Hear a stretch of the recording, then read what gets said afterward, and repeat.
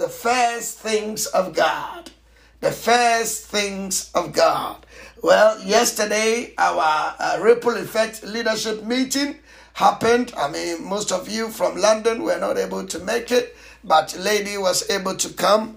I'm praying that, we will not allow changes in circumstances, especially weather. And then, it's very easy to give excuses when it comes to the things of God. But please, let us remember that we are living sacrifice to be put on the altar of God. So when it comes that you have to sacrifice a little bit of your comfort for the things of Christ, let it be one of the first things that you do. As we are studying, let's learn to put the kingdom first, and God will glorify himself in our lives. All throughout history, there has never been any convenient time where people have done things for God. There have never been. And if you are waiting for a convenient time, there will never be any convenient time, because history and time is ticking. And we got to do our part. Now that it is our time, let's do our part so that the kingdom will move into the hearts of men, and God will bring many into the saving knowledge of Jesus. It is your time. It is my time. Once we are breathing, once we are able to move about, it's an indication that we are in the kingdom in such a time as this for a reason. So let us meet God in what he is doing in our generation, so that his glory will manifest in our lives. The Northampton, church, they were represented largely in their numbers. They were quite, and because I've added more of the leaders, and all of them were able to come. And we had a very wonderful time, in the presence of God.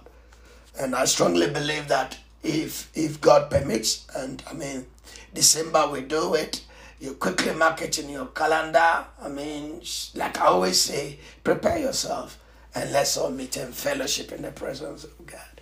God is using ordinary things to do great things. When ordinary people get into the hands of God, they become extraordinary. May God bring the extraordinary out of your ordinariness. You are ordinary. But when God comes in, you become extraordinary. And that is why we are meeting. That is why we are spending time in his presence, so that the extra will be added to our commonhood, so that something great can happen through us. Let's go to Matthew. In bringing this study to an end, I think last 2 weeks I did, the first part, and I want us to, finish it. So let's go to Matthew. Matthew, last 2 weeks we read that Jesus Christ should be preeminent in our lives.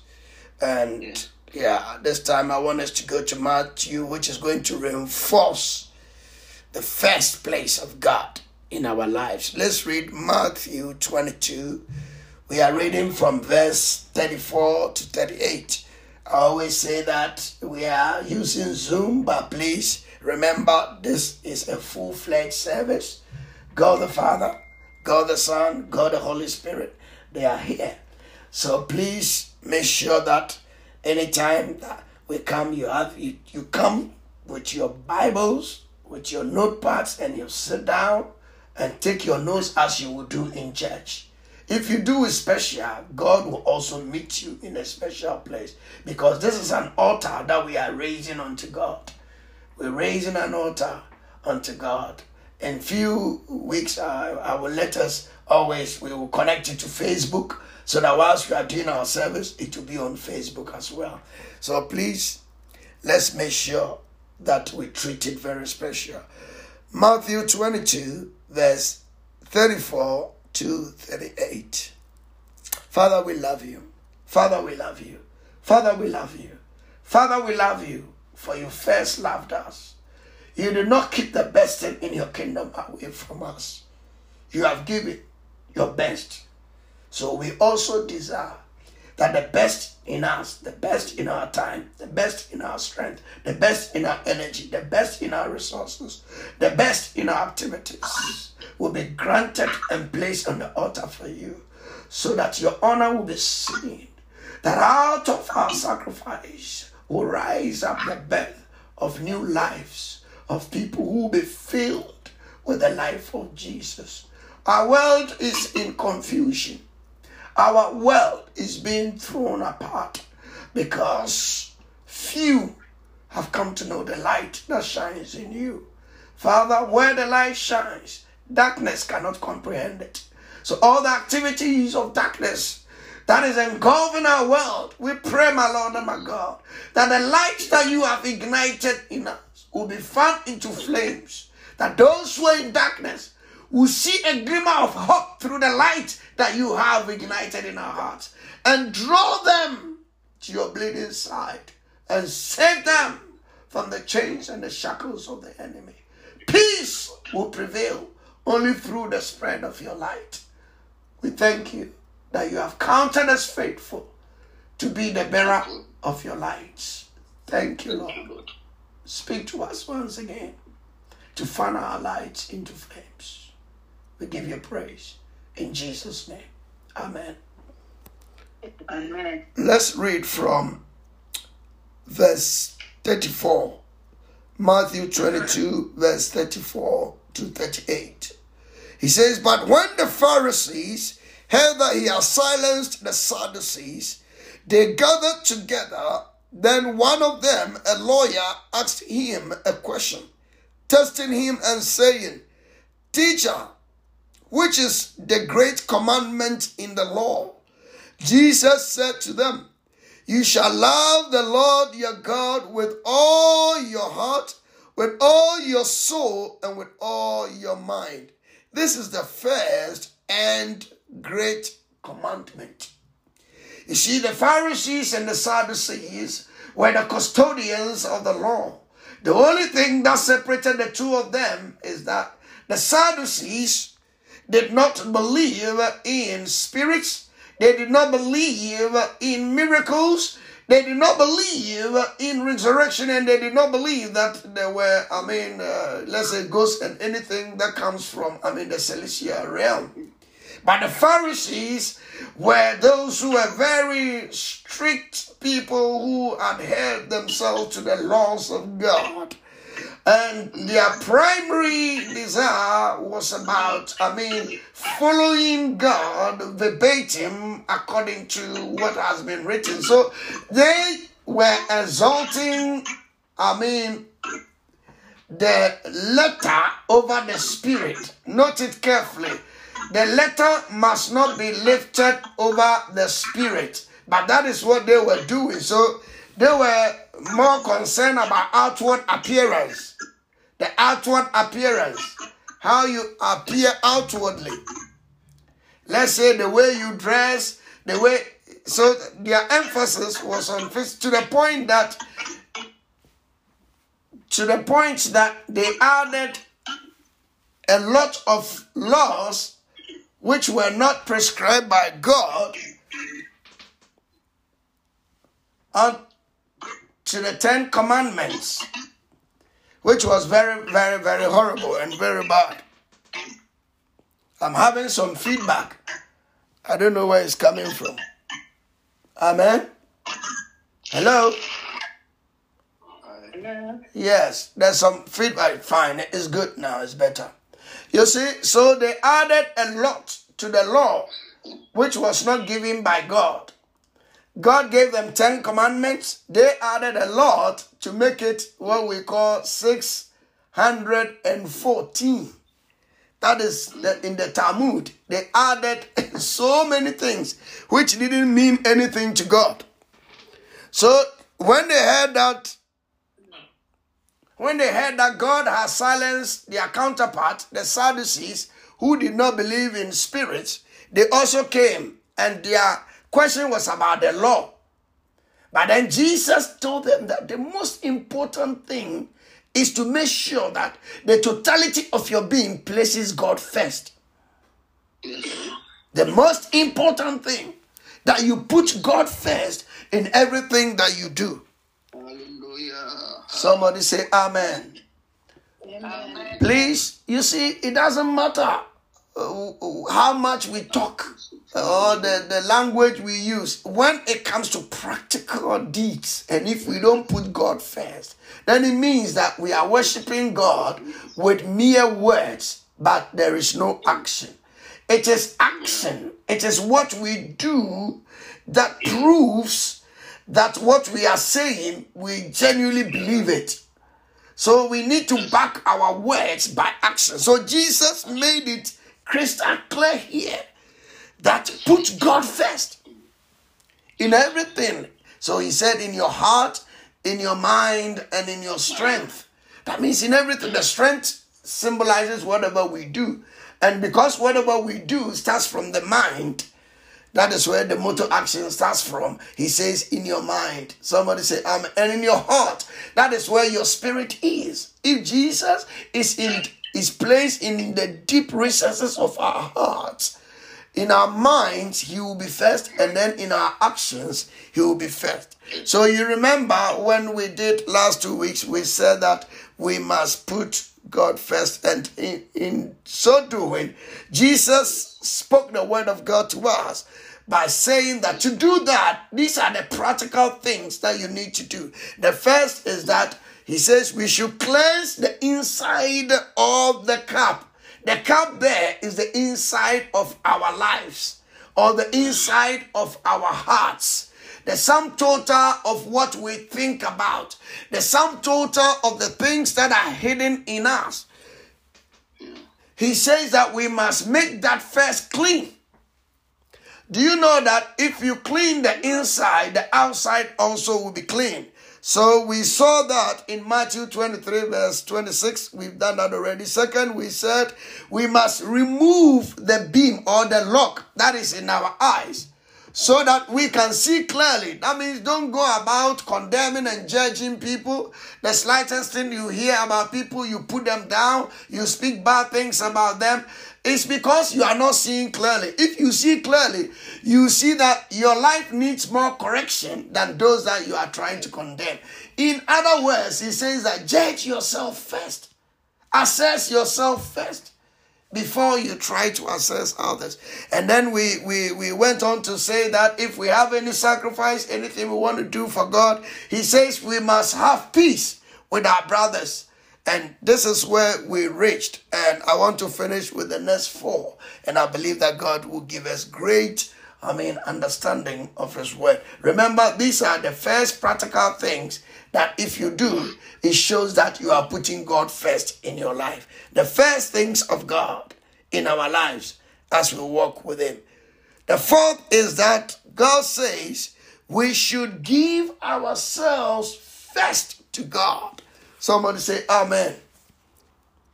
Amen. If you don't give yourself fully to God, whatever you do doesn't mean anything in the sight of God.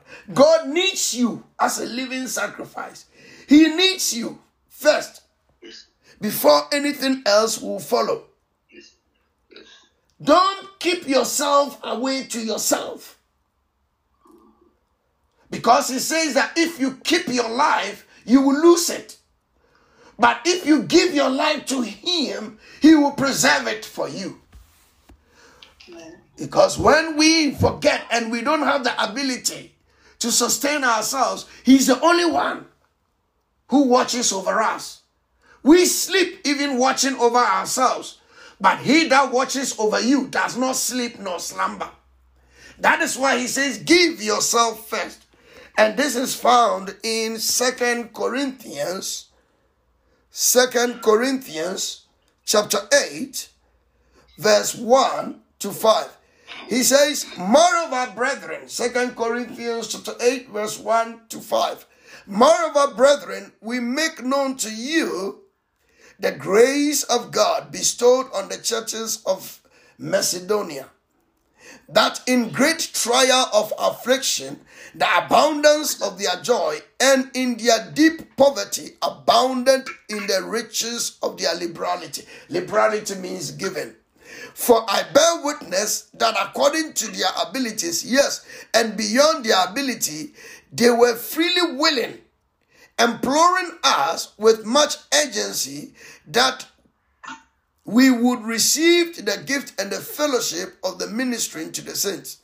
And not only as we had hoped, but they first, note it, they first gave themselves to the Lord and then to God by the will of God.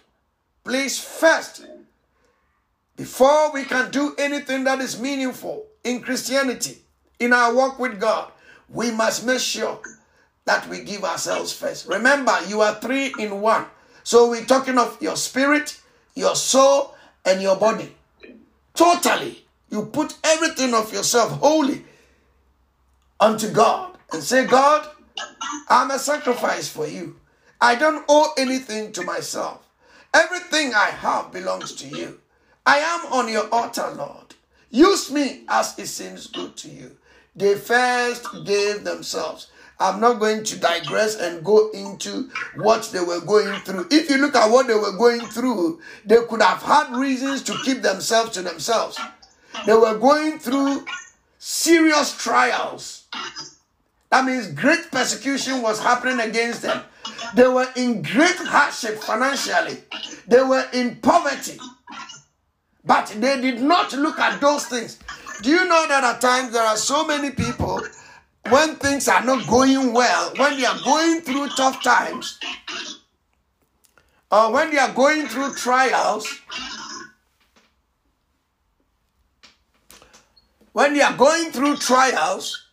no, it's not from here. It's one of us, but it's okay. Let's continue. Once you can hear me, it's all right. Because I've turned my speaker off, but it's still coming. So it's not from here. Amen. Amen. So you see, they were in great trials. They were in persecution. They were in poverty. They were in hardships. But in spite of that, they were totally committed to God. Be committed to God. Give yourself first. Let God be first in all your life, because God needs you first before anything that comes from you can be meaningful. Today, I see a lot of people, everybody want to be a preacher. Everybody want to, but what God needs is you. If you keep yourself, I see on social media, so many people, there's so much noise, but little impact. So much noise, but little impact.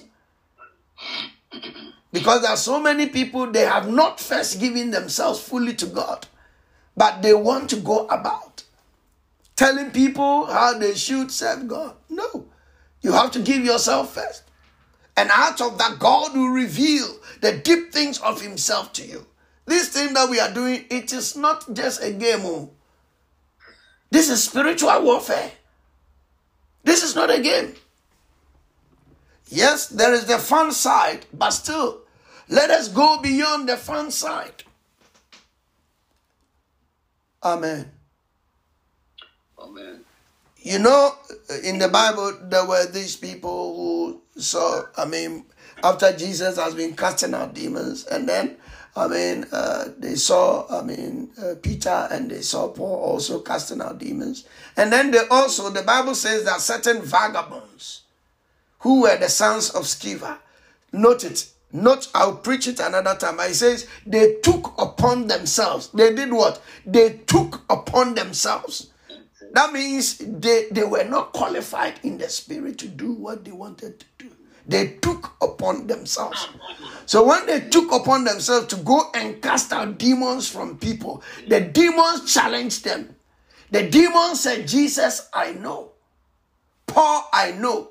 Who are you? This thing is not a game.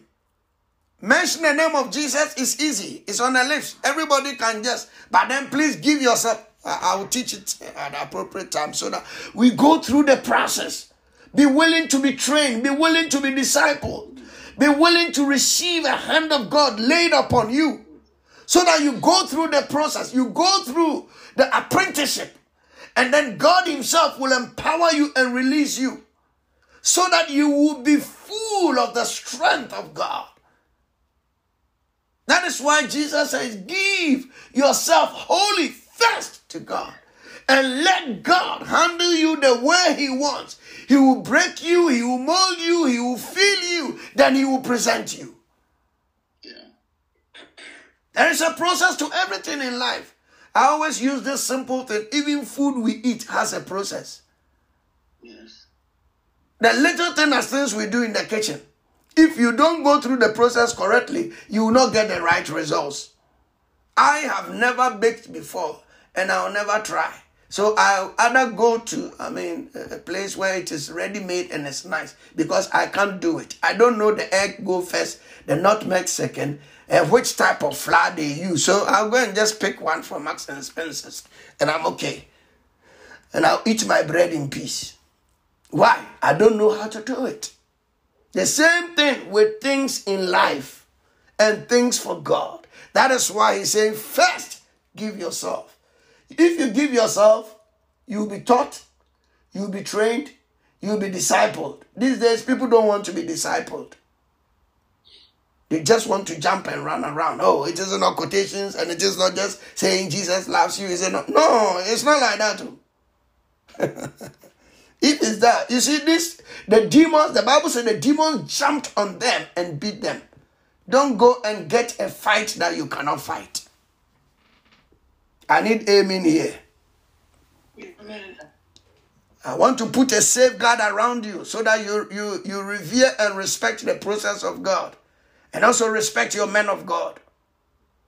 I know we all do that, but please don't just crisscross and jump and try that.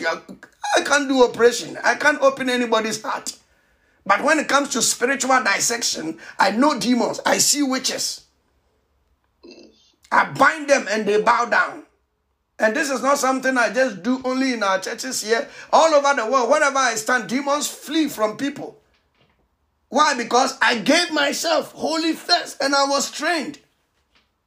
Any church that I've been, I was the cleaner of the church, not official. I nominated myself as the cleaner.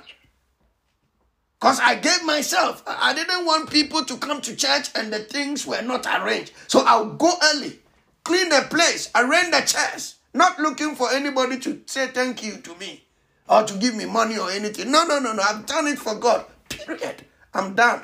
Wherever they're studying, they are learning the word of God, I'll pay money and go and sit there and learn and to be prayed for. I give to ministers, especially those who are preaching in places I know that the anointing of God. I'll empty my account and go and give it to them. No wonder the anointing came upon me. You see, it's not easy. It doesn't just happen. I know people want things cheap. You go to you go to shops. You have different types of shops. You go to Primark. How much do you pay for a dress? Hello? You go to Marks and Spencer's. How much do you pay for the same type of dress? Or you go to J. Norman. How much do you pay? Selfridges. How much do you pay? Talk to me, somebody. Debenhams. Go there. Why? Because they are designer. I'm hearing you. Talk to me. Yes. They are designers, so they are expensive. And that is how it is. You want the best of God. Give yourself first. Please, yesterday I was telling them, God uses ordinary people, but then you have to give yourself first. Yes. Yeah, and then he will qualify you and make you extraordinary. Yeah. Amen. Amen. I want the anointing on us to go on some of you before I move on to the next stage. Until I see that some of you, in every church that I've pastored over the years, within a short time, God raises people who start operating just like me. And even some of them, God starts using them even outwardly more than me. And that makes me that this stage we have passed it. We need to go to the next. And that is why I've selected just a few of you. Come, let's spend time. So that God will take the anointing on his humble servant and put it on you. So that we can, we go to places. Let's say I'm going to, Portugal to go and preach. And I say, oh, some of you who are free, let's go. And then we go, and then I will sit down and I say, you please lay your hands on the people. And they are falling under the anointing. And then you see that, hey, The thing that God has been using Bishop to do, God, why? Because you have given yourself first. I'm staying here more because if we get you here right, the rest is not going to be difficult. These days, we reserve ourselves too much. We want easy believism. Easy believism. Say easy believism. Easy believism. Amen. There's nothing like that. We need to be sacrifices that God will receive us and fill us and anoint us and use us. Somebody say amen. Amen. It is members that do the work of the ministry. It's not the pastors. We train you so that you will do the work of the ministry. Amen. Yeah. Amen. Ephesians 4:11. That is what the Bible says. So number 5, he says, another first again. Give first place to God in your life. It's almost the same, so I will not speak too much about that. But in 1 Corinthians, let's read the scripture. 1 Kings. This is when the prophet went to the house of a woman that was really struggling. She was struggling. She was very poor and she was in debt. 1 Kings chapter 17. Let us let the miracles of God happen in our lives. God wants to bring the miracles into manifestation in our lives. God doesn't change. But then we must do the first things first. To commit God and see if God has changed. He has not changed. But now we are rationalizing too much. We are rationalizing. It be like we believe even the lying politicians more than God. You believe the lying politicians. Like let's say if we mention somebody like Boris Johnson, you believe Boris Johnson's words more than Jesus. You believe Donald Trump, who has lied and even lied and pushing even his children into prison. You believe him even more than Jesus Christ. It's strange. Where we are standing is very delicate. The Bible says that getting to the end times, people will not endure sound doctrine. You see, he has put it as sound. Sound. Not every doctrine is sound. He's talking about sound doctrine. The teachings must be sound. That means it must agree with the entire teachings of the Bible. That is what we mean sound teaching. From cover to cover, it must be the main thing that God is saying. Let me tell you, I was telling them that when it comes to interpretation of the Bible, you see, everything God says has only one meaning. Only one meaning. So I can't say that, oh, this one is here, so you can let it mean like this. It's application that can change. But when it comes to the original meaning, it's the same. It is just like, I write a letter to you. The meaning from my mind is one and the same thing. Somebody say amen. Amen. Let's go to 1 Kings chapter 17 verse 13. And Elijah said to her, do not fear. She was living in hardships. She was in debt. She was in bondage with her child. They were very, very, very poor. And they had only a little flour that will cook food for only 2 people. That is the woman and the son. So that the following day they will have nothing to eat. He says, go and do, note it, go and do as I have said. But make me a small cake first. He said what? Make me a small cake first. This is the prophet of God. You have gone to the house. And in the house, the woman is saying that what I have, it can feed my son and myself, so that from tomorrow, we will not have anything to eat till we die. And then you tell the woman that God is telling you that you should go and first make food for you first. Meaning you are eliminating one person. It's either the woman or the son should not have anything to eat. If in our time you are not careful, you say, oh, what a greedy prophet. This is greediness. It's just something that you rationalize, you cut yourself from miracles. Note it carefully. He said, go and make And then first and bring it to me. And afterwards, make some for yourself and your son. Meanwhile, the woman has told you that what I have can feed myself and my son alone. And you are saying, give it. This is when we put God first. And you know, when you take time, read the whole of the 17 and see what happened. After that, there was abundance. The woman obeyed. That no, I'll do what God is expecting from me. I'll beg for his servant first. And let's see. As soon as she did that, God opened the portals of heaven. And abundance, the windows of heaven were opened over her. And there's a flow. If you reason, oh, I don't have enough, so there's no need for me to do the first things first. God is expecting to come into your life with unusual miracle. I thought everybody's going to shout amen. Amen. Amen. We serve God so that that factor of the miracles can happen in our lives. Let us not talk ourselves out of miracles. When you are put in a tight corner, still do God first. Still put God first. And see what God will do. We have examples from the Bible which does not fail to show that if we put God first, God also surprises us. Miracles flow when we give the first place to God. Most of us, we do it. And then when we start getting the things that we need miraculously, then somehow we want to do things that will stop the flow. Don't let the flow stop. Let the flow increase more. Let it increase more because God wants to use you as a blessing to many. God wants you to be a blessing to many people. That is why he has put you in that condition that you find yourself. Thank God that in the beginning, we didn't keep ourselves to ourselves. That God has used us to reach nations, to reach countries, to reach people who were in bondage and in chains. And now he has released them. And they are also being used for the glory of God. It's all because we took God's word first and we put God first. We gave ourselves first. And then whatever God asks from us, we put him first. And we will continue to do that until his glory fills the earth as the waters cover the sea.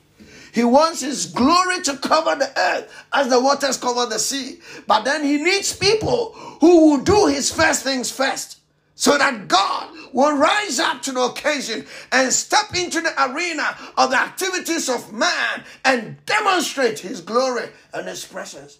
Let us not shorten the hands of God. The hands of God are not short.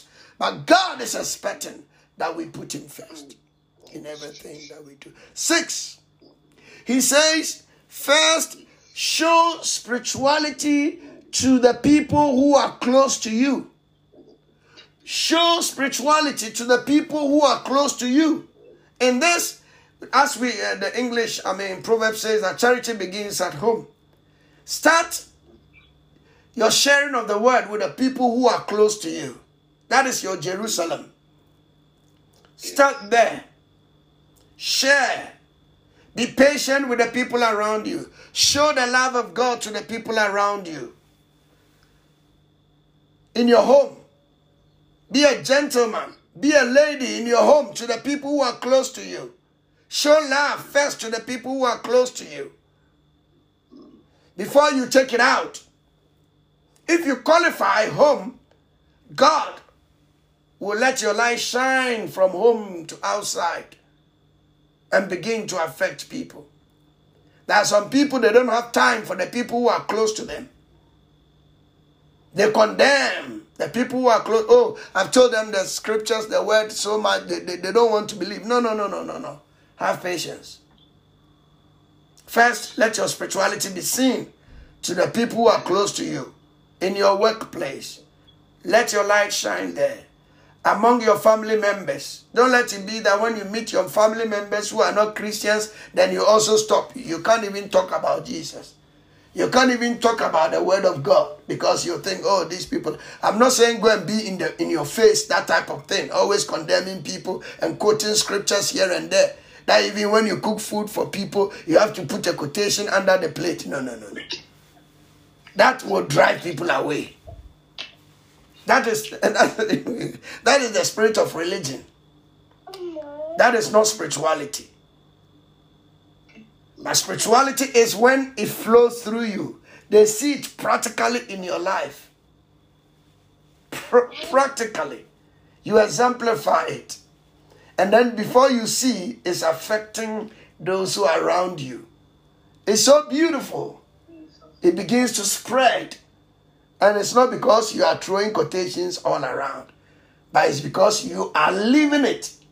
You are demonstrating it. Not in a deceitful manner, but because it has become an integral part of you. It's your second nature. And it flows just like that. And it begins to make impact. 7 and the last one. This is found in Matthew chapter 6, verse 33. I intentionally reserved this for the last. Matthew 6:33 says, seek ye first the kingdom of heaven and his righteousness, and all other things shall be added to you. Seek ye first. Let's all say it together. Seek ye first. Let me hear you. Let's all say it together as we are finishing. Seek ye first. Seek ye first The kingdom of heaven. the kingdom of heaven And his righteousness. and his righteousness, And all other things and all other things shall be added to me. shall be added to me. Amen. Amen. This is placing a strong emphasis. It's a summary of all that we have spoken about. Cleansing the inside of the cup, removing the beam out of your eyes, making reconciliation with people that you have issues with or people who have issues against you, putting yourself first on the altar of God, and placing God's life first in your life, showing spirituality in your home first, and also finally seeking the kingdom first. It's a summary of everything. If your life pursues the agenda of God, the kingdom of God, and his righteousness, he says he himself will add everything that you need in your life to you. Please remember, if we break it down, it means that we should seek God first every day. When you get up in the morning, let the first part of your day be given to God. And also, it means that in the first day of the week, which is Sunday, the first day of the week, set it aside for God. And also, the first month of the year, you set it aside for God. If this becomes a repetitive thing in what you seek and practice in your life, it will filter into every area of your life. And God will be seen as first in your life, in everything you say and do. In Jesus' name, amen. Amen. Church, let us pray briefly before we share the grace and go. That God help me. We all know that the Bible makes it clear that the spirit is willing, but the flesh is weak. So let us pray that as we have heard, God should make us able, not that we only hear it and become forgetful hearers. Let's pray in the name of Jesus. Lekabadalima Sunday Masotele Rekabadolima Sunday Makotalima San Elibra Sastimada. Father, we ask you, God, about the power of your word, O God. You will enable us, O God.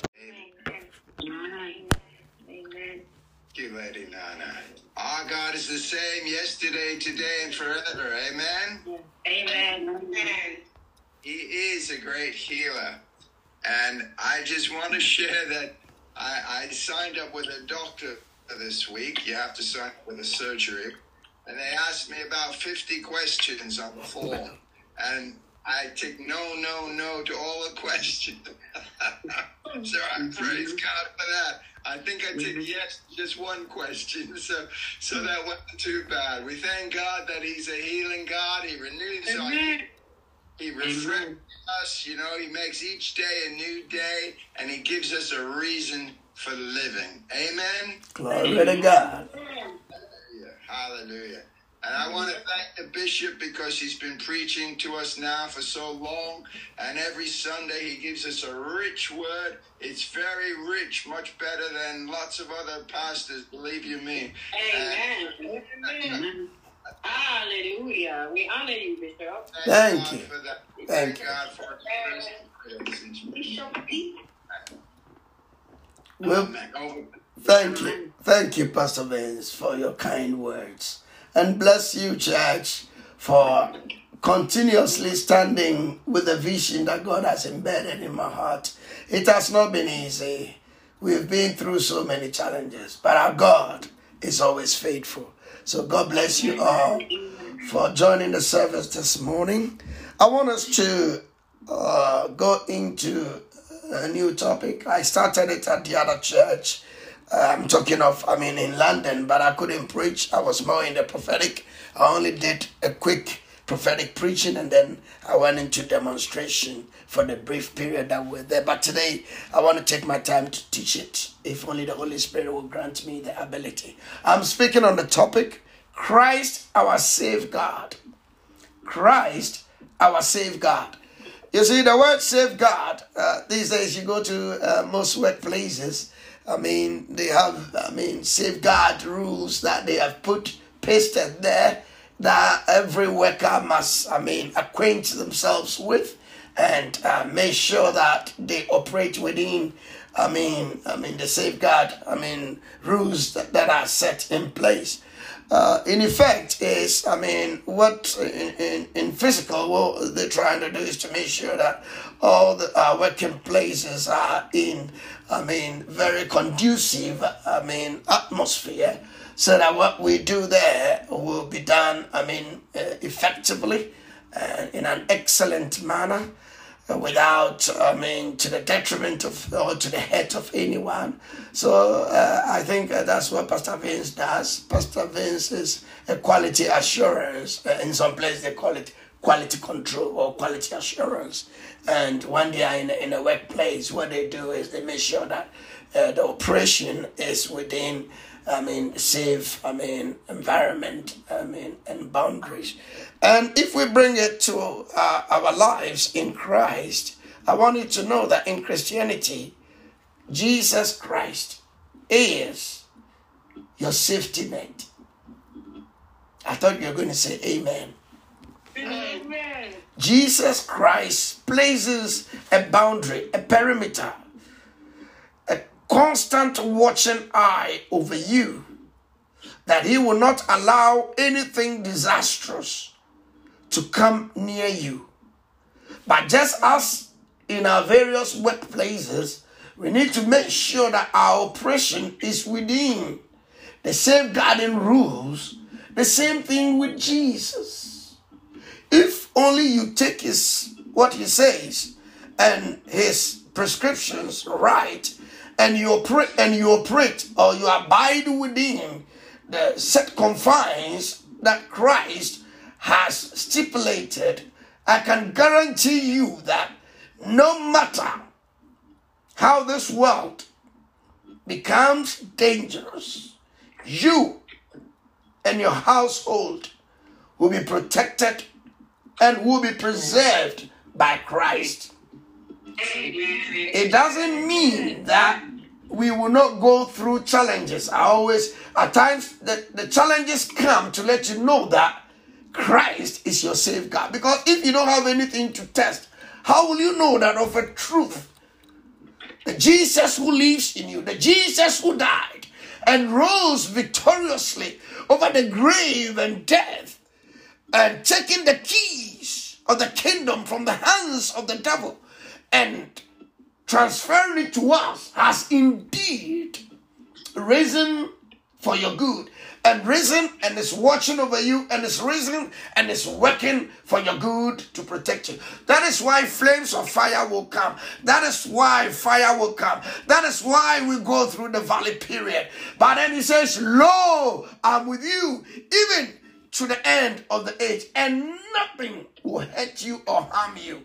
Meaning Christ is your safeguard. So when things happen, let's learn to remember that, hey, I'm in this with Christ, and Christ has all power. Christ has all ability. Christ has all resources. And if it requires that Christ should do a miracle, a supernatural intervention, Christ will do it. So today I want you to know that as we go on, let this word sink into the very fiber of your being, that I have a protective shield. I have a watchman that watches over me. I have a strong bodyguard that no demonic power can invade and destroy. It doesn't matter how fierce the fire or the torment or the storm will come. I have a safeguard in Christ. I want us to read a scripture about Apostle Paul and take some lessons from it and progress from there. I'm reading from Acts chapter 27, verse 20 to 25. Acts 27, verse 20 to 25. Let's hear the word of God as I read from the New King James Version. Now when neither sun nor stars appeared for many days, no small tempest beat on us, all hope that we should be saved was finally given up. Note that all hope that we should be finally saved was what? Given up. After long abstinence from food, then Paul stood in the midst of them and said, Men, you should have listened to me, not to have sailed from Crete and incurred this disaster and loss. And now I urge you to take heart. Glory to God. For there will be no loss of life among you, but only of the ship. For there stood by me this night, note it, an angel of God, to whom I belong and whom I serve. There stood beside me this night an angel of God, to whom I belong, the God I belong, and the God I serve, saying, Do not be afraid, Paul, for you must be brought before Caesar. And indeed, God has granted you all those who sail with you. Therefore, take heart, men, for I believe God, that it will be just as it was told me. Somebody say amen. You see, when Paul was he was arrested and was tried from, one courthouse to another, and then he appealed to Caesar as a Roman citizen, and then he was put as a prisoner of the gospel, and they boarded a ship with other people in it to set sail, because in those days, if a Roman citizen appeals to Caesar, you can't try him anywhere. You have to take him to, the court of Caesar. So being a Roman, though he was born a Jew, but because he had become a Roman citizen, he appealed to Caesar. And then, so whilst they were going, they got to a place in Asia, and then in Crete. And then he told them, because he had a revelation, that they should wait there for some time. But because they thought that you're a prisoner, who are you to come and tell us what to do? We've been sailing for, the captain said we've been sailing for a long time. We know, when the storms are going to get fierce, and because we are sailing degrees nautical north or whatever it is. And then, so you can't tell me, because I'm a man of experience of sailing on the sea, and you can come and tell me as a prisoner what I should do. So, they all agreed against the prophetic direction, against the word that God revealed to his manservant. And they set sail from Crete. But then whilst they were going from Crete, the winds changed. The storms changed direction and started to face them in a head-on collision. And in fact, they started throwing some of the things on the ship to lighten the ship. Most of the things the precious, goods that they were going to sell, they threw it into the sea in order for them to become light so that they don't sink. And the water started coming in, and it's almost like Paul said that they were so much afraid to the point that because some of parts of the ship were breaking, and it was getting destroyed. So, they all concluded, they said their last prayers because they all knew that they would not be saved. And that is, I like how he phrased it, that all hope of being saved were lost.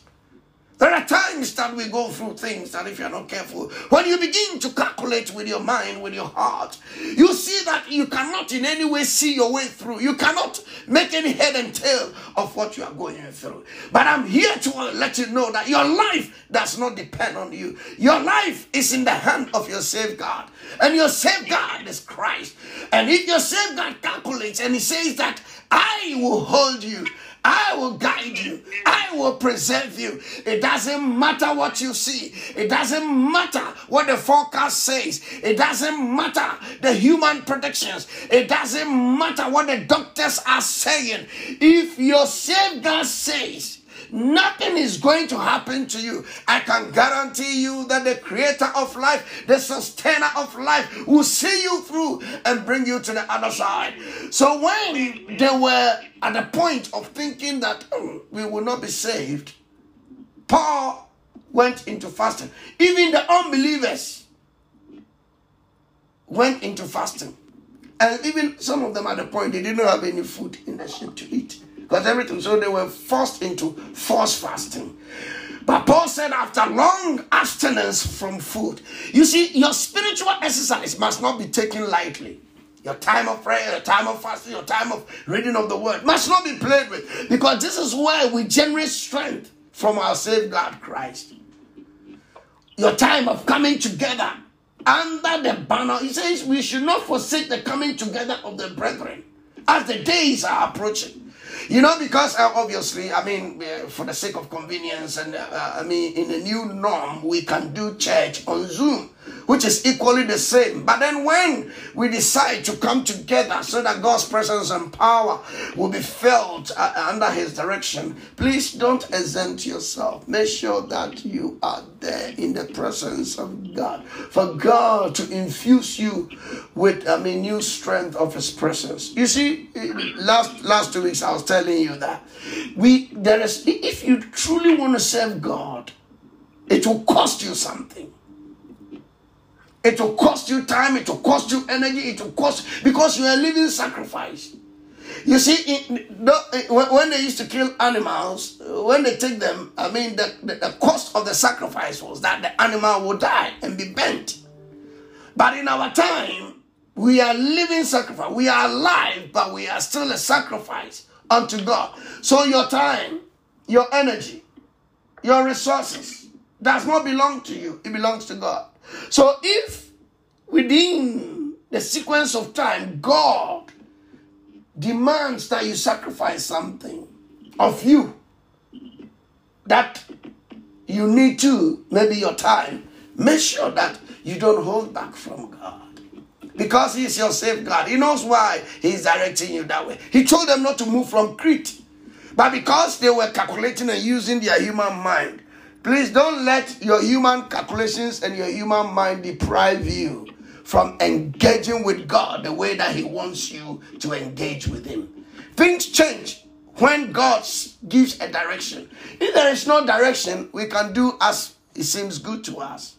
But then as soon as your safeguard says, no, not this direction, rather go east, not west, or go north, not south, please make sure that you give him that place, because he knows the end from the beginning.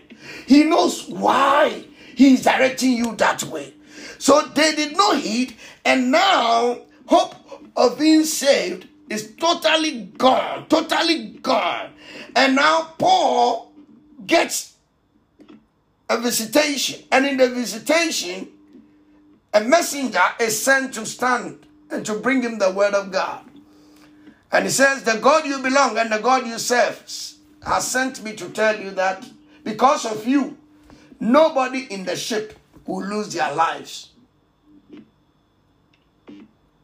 I can stand here alone and go on and on and on, but I don't want to bore you too much. You see, all the people in the ship were being saved because of who? Talk back to me. Because of who? Because in the physical, it was because of Paul. Because Paul was serving God and Paul belonged to God. And because of Paul, God has exempted the rest of the people from death. You see, God sends messengers to us. As I was telling you the other day, I don't want to overstate this. Don't get overly familiar with your ministers. One word from a minister who is genuinely anointed can turn your destiny and your struggles around. Hallelujah. Just a word of guidance, just a word of prayer, just a word of prophecy, just a word of inspiration. I know that has been perversion, yes. I know that we are all priests and we are all sons and daughters of God and children of God and kings and queens unto God. But still within the scheme of affairs, he has given us the fivefold ministry. And the fivefold is to train the entire body of Christ for the work of the ministry. So, because with these people, I will exempt them a little bit because they saw Paul as a prisoner, a crazy man who is preaching the gospel. But with you, it's different. You have testimonies of what God has done through his guidance in your life, either personal guidance or a word through, an inspiration in the church, or a word through your bishop, or a word through a man of God or a woman of God, which has done something specific in your life. So you know how valuable this is. Please, let me say this. Let us not be people that when we are in struggle, whatever God will say, we will do. But when it starts going well with us, then we become the masters of our own lives. Don't be the captain of your life. Because when you sleep, you lose control. Amen. And it is the God you serve and the God you belong to who keeps you and brings you back to life. Amen. If God says tomorrow, I will not let you move, you remain bedridden and you can't get up. But thank God that he is a God of love. So please let us maximize our ability to receive from God. How do we maximize our ability to receive from God? We maximize our ability to receive from God by doing what he says we should do. Simple. He is not requesting for much from us. And remember, as it's costing you, it's cold, but you're going through it. It is your sacrifice. Yes, you can remain under the duvet the whole day, but it is your sacrifice. It is your sacrifice that you get up. And when we say we are meeting here, you are there to support the kingdom advancement. It takes people to do everything. And let us be committed to what God has entrusted to us. Last 2 weeks, I was telling you about this. Please, what he has committed to us, let us do it and do it well. This is what we call the work of God. In the grave, there is no work to be done for God. While there's breath in us, let us do what we can do. And don't wait and sit behind and then later when God glorifies himself and he says, oh, I was part of it. But at a point, I thought it was not going to work anymore. So I tiptoed or I was on the sidelines just watching them. No, be part of it. As I always say, you are either part of the solution or part of the problem. There is no middle way. Don't forget this. I'm either part of the solution or part of the problem. There is no middle way. So now Paul speaks what God spoke to him, that because I belong to a God and because I serve a God, he says he has spared your lives because I'm going to testify before Caesar. It was God's way. He was going through the courts and being tried so that God will use it as a means to reveal Jesus to them. That is why at times through negative circumstances, Christ will be working to bring himself into the manifestation of the lives of people. What a God we serve. Hallelujah. What a friend we have in Jesus. Amen. Church, to cut it short, eventually they reached, and Paul went before. That is why in John chapter 10, verse 24 to 29, Jesus emphasizes once again that those that the Father has given to me, nothing can take them from my hands.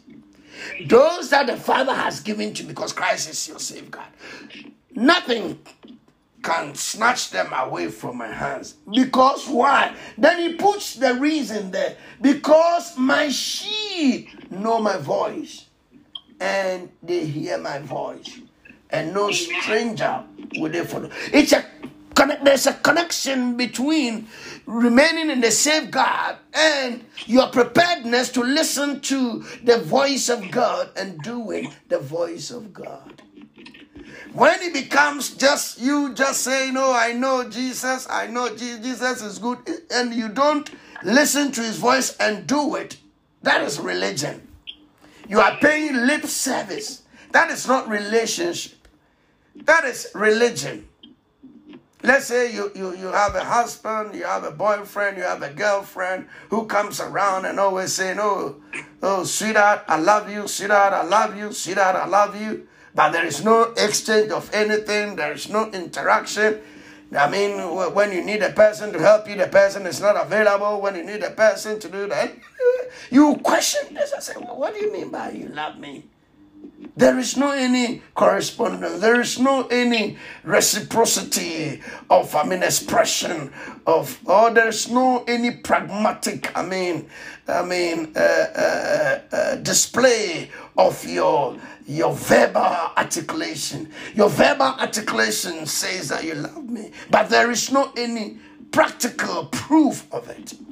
We cannot say. That's why the scripture says that if we say we love God and we don't do what it says we do, we are hypocrites. Hello? So for us to stay in the safeguard or the confines of Christ, he makes it clear that we need to be sure that what he tells us, and at times what he says may seem like complex, may not seem straightforward, but if you and I obey it, it will bring us to a place of safety. I want us to read 2 Corinthians chapter 1, verse 8 to 10.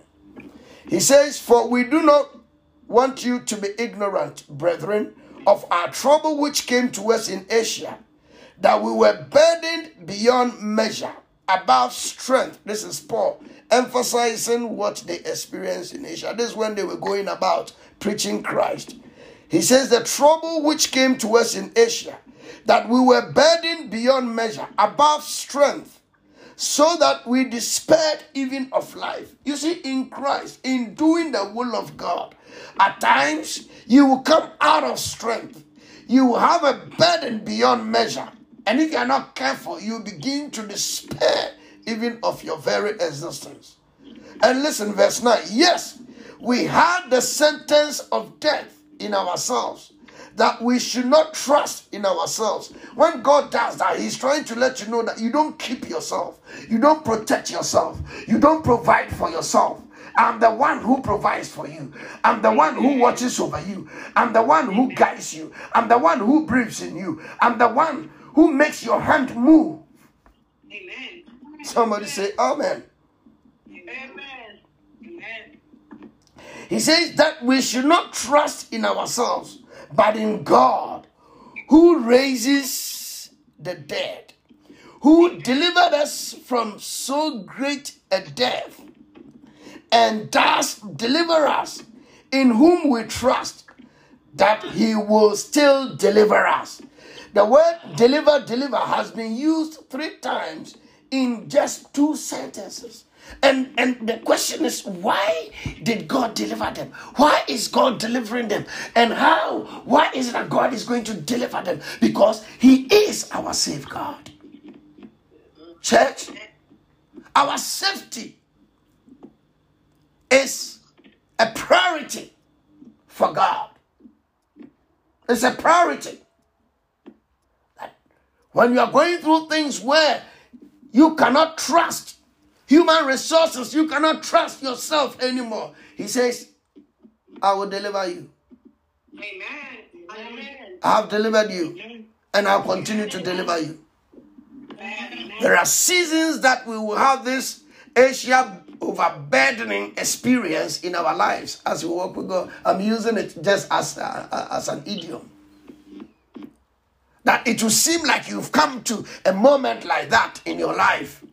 But then in all, remember that we have Christ as our safeguard. Never forget, when the whole world is in despair, when the whole world is in confusion and turmoil, remind yourself that I've been delivered, I am being delivered, and I shall be delivered. Amen. Because my safeguard is the creator of the universe. His name is Jesus. He never sleeps. He never slumbers. And he has all resources at his disposal. Let me quickly take you through. And you can write the scriptures down and later you can read them. God saves us from the following. There is, according to Romans chapter 5, verse 8 and 9, God's wrath is about to come. A time will come, the love of God will come to an end. When the grace period or the church period comes to an end, God's grace of saving will come to an end. And that is the wrath. We will enter into the wrath period. And in that period, God will be judging the world. God will bring in retribution upon those who have become rebellious to what he has been saying, and to those who did not accept Jesus. But then Christ saves us from the wrath to come. If you are in Christ, the wrath has nothing to do with you. It will not come near you. It will not come near your dwelling place. It will not come near your family, because Christ will save you from the wrath to come.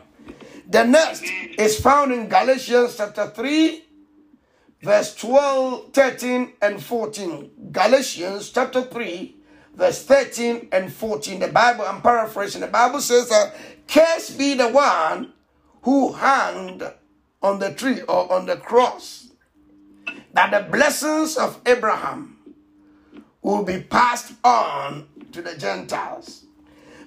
All the curses of the past and all the curses that anyone can issue against you, Christ has taken it already to the cross. Hallelujah. So curses will not have any influence over you if only you allow Christ to be your safeguard. Amen. By heeding to what he says, written in the word, to what he says as a rhema that comes to you, or as a prophetic guidance, or a word that he inspires on your heart. 3, Christ saves us from the power of sin. He saves us from what? The power of sin. You see, he has broken the influence of sin. But we are not removed from the presence of sin. That is why we still have temptations, we still have challenges, because we are still in the presence of sin. A time will come that he will remove us entirely from the presence of sin as well. But then the power of sin, you can live without doing anything wrong against God, if only you allow his word to dwell in you richly. Because the power of sin has been broken. It was broken when Jesus went to the grave and came back to life. The sting of sin and of death and the power of the grave has been broken. Amen. Has been destroyed. So Christ saves us.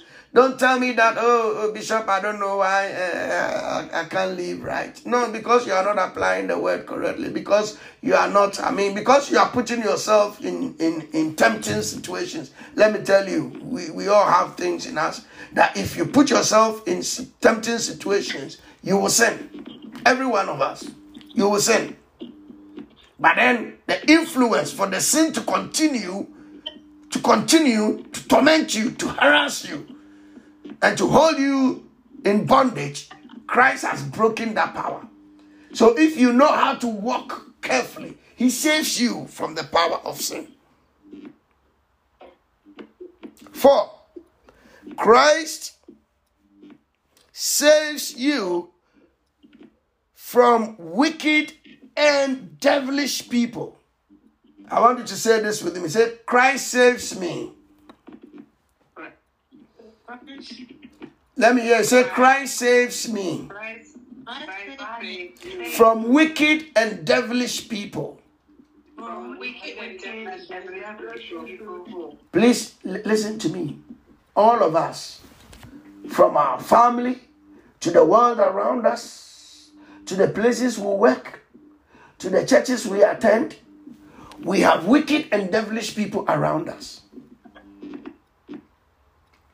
And Christ is the only one. Some of them, the way they laugh with you and the way they at times they do good things physically to you, if you are not careful, you will not know that they are wicked and devilish people. It will take only Christ to save you from that pernicious influence, from their dangerous undercover attacks to destroy you, to ruin your destiny. Let me tell you, in your workplace, let me tell you, in your families, I've seen some families that they don't want people who are, especially those who are saved, to get committed, to get serious with God. When you become lackadaisical and you are lukewarm and you are with them and you are not showing your Christ-likeness, they like it. Because when you become tenacious and you love God and you persist in the things of God, the good things you do in Christ convicts them. And the devil will want them to do things to pull you away so that you also get back to their hold and their fold. But remember, what you do in Christ is a route for Christ to reach out to them and to snatch them also from destroying themselves, from being destroyed by demons, and from being destroyed by the world. That is why you need to persist, so that Christ will save you from the wicked and devilish people. I can tell you, there are people in church, they go to church. When they see that you are getting committed, you are supporting the church, you are, especially also when you are being good to the ministers, and especially, let me say this here, to your bishop, they can come call you and say things to you to confuse you about your bishop, about your men of God, about your church, so that you will stop the good things that you are doing. They are demonic, they are wicked and devilish people. But then it's only Christ who can save you from that. I mean, at times when we say that there are devilish people in church, when you are naive, you think, oh, everybody who says hallelujah is a good person. No, hallelujah is only just a language. Even the devil says hallelujah. Witches say hallelujah. Witches pray in tongues. You have to discern to know that this one is a witch praying in tongues. Say amen. Amen. I'm telling you, there are wicked people around us, in your family. I'm telling you, there are people in your family who do incantations and get into some rituals to destroy you. Sure. Unless God, through Jesus, opens your eyes to know that you have a brother, you have a sister, and that brother and the sister are demons. Amen. It can be even your mother, it can be your father. Amen. Yeah.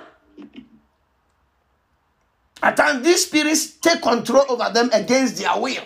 So when they are doing it, they do it because they are being tormented to do it. So please be careful. But Christ saves us. This is not to put fear into you. According to Psalm 118, verse 6 and 7, Christ delivers us from wicked and devilish people. That is why you need to allow your safeguard to be in place and to be close by you. Where am I? 5, isn't it? 5. Christ saves us from the cares of this life. There are a lot of cares. There are a lot of hardships. There are a lot of bondages. There are a lot of bills. There are a lot of things that we have to, deal with. But remember, if you position yourself correctly within, Christ will provide. Amen. He will provide. Philippians 4:19 says, my God. And remember, before proceeding, if you read it in context, it was as the Philippians had given out of their poverty. And because they sacrificed out of their hardships, they did not consider the hardships that they were in, but they had given to support the work of God. And then this prediction or this promise came, my God shall supply all your needs according to your riches in glory through Christ Jesus. So if this works for those who give out of need, out of burden, and they still support. You see, at times, as I always say, I wonder why God has all power, but he doesn't send us money from heaven for us to use it to do his work, but he wants us to collect it from his people who at times have a lot of cares in this world.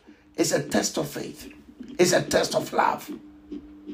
It's a test of your obedience, so that God will surprise you. Amen. By supplying the riches in heaven.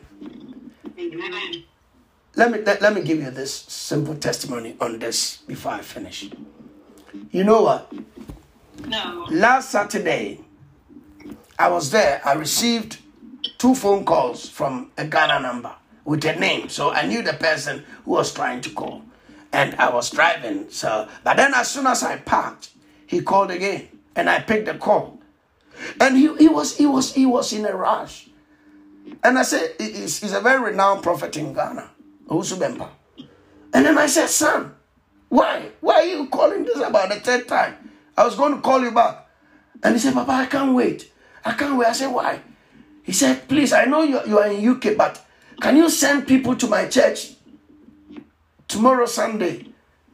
And I said, why? And he said, because the Lord has spoken to me that I should give you a 2020 model Infinity car. Amen. Amen. I've not spoken to him for a long time. He called. So I sent my pastors in Accra, and they went. And then he added 500 million cedis. Amen. Amen. And he told the people that when I had never worn shoe, it was my father who gave me my first shoe. When I'd never worn coat, he gave me suits, not just suits. Yeah. Amen. The suit that I used for my wedding, he gave it to me. He bought my wedding rings. Amen. And even the wedding gown that my wife used, he bought it. So this that I'm doing is even small. And he presented it to them. They took it to Accra. And then they called me. And I said, keep it. I'm coming when I come. With all the papers and everything. The money, they put it in my account. The Ghana City account. Already. You look at it and you know that God says, I will supply all your needs according to his riches in glory. Those days, when I was doing those things, it wasn't that I had abundance. I was literally taking it from my mouth to give it to them. Because the point is, I can't eat whilst they are living without food. I sacrificed. You people know. With the pastors that I brought here and everything. Do you know that all the pastors, Prince, when he landed from New Zealand, I gave him his car key. So he started driving the first day that he landed here. Adam, at one of his birthdays, I presented a car key, although he had not passed his test. But I gave him a car. So you look at all these things, and then you say that, I will give even in hardships. Because my God shall supply all my needs according to his riches in Christ Jesus. Remember, Christ saves us from the cares of this life. Amen. Also, he makes it clear in Matthew 6, verse 25 and 26. Finally, Christ saves us from the dread of death, from the fear of death. These days, so many people are afraid of death. That is why they are chasing all these false pastors. They are calling them, and then they are giving them prophecies. Oh, you are going to die. Somebody is going to kill you. Let me tell you, if you know Christ as your safeguard, even if somebody sees this and they tell you, you are not moved. You are not going to send any money for them to go and do any akwanchere. You will just pray and give thanks to God in your church, and God will preserve and protect you. Because let me tell you, he has been watching over you all this. And also, if my time comes now, no prayer can stop it. Amen. The same thing. So we should not be afraid of death. But rather, we should know that Christ saves us from the fear and from the attack and from influence of premature death. It is premature death that we are praying against. But even that, how many people can save themselves from the attack of death? I've seen people, they see a car going into accident. You see it, you say, hey, driver. But then still they'll watch it, they can't do anything, and then the car will hit and then they will die. You can't save yourself from death. It's only Christ who can save you from death. Church, as we are concluding, I want us to read 1 Corinthians to reinforce, to buttress this factor that Christ saves you from death and the influence of all that death can bring against you. You are preserved. You are protected. Amen. God cares for you. He's watching over you. His power is working on your behalf. That you will live your full years here on earth. That no demon, no spirit, no witchcraft, no charm, no spell can be cast against you to die before your time. You will finish your assignment here on earth. And you will go home peacefully after you have finished what God has placed you here to do. Don't be afraid and become subservient to these quack and fake prophets. There are some prophets, all that they see is that somebody is going to die in your family. They don't see anything good about you. They don't see anything about your destiny. They don't see any good things that God is. It's the good things we want. The bad things, Christ is taking care of them. If you believe it, shout hallelujah. Hallelujah. So, in finishing, I want us to read 1 Corinthians chapter 15, verse 54 through 57. So when this corruptible has put on, corruptible means that which is able to perish, which is our bodies, has put on incorruption, and this mortal has put on immortality, then shall be brought to pass the saying that is written, death is swallowed up in victory. Note it. Death is swallowed up in victory. Hallelujah. Oh death, where is your sting? Oh grave, where is your victory?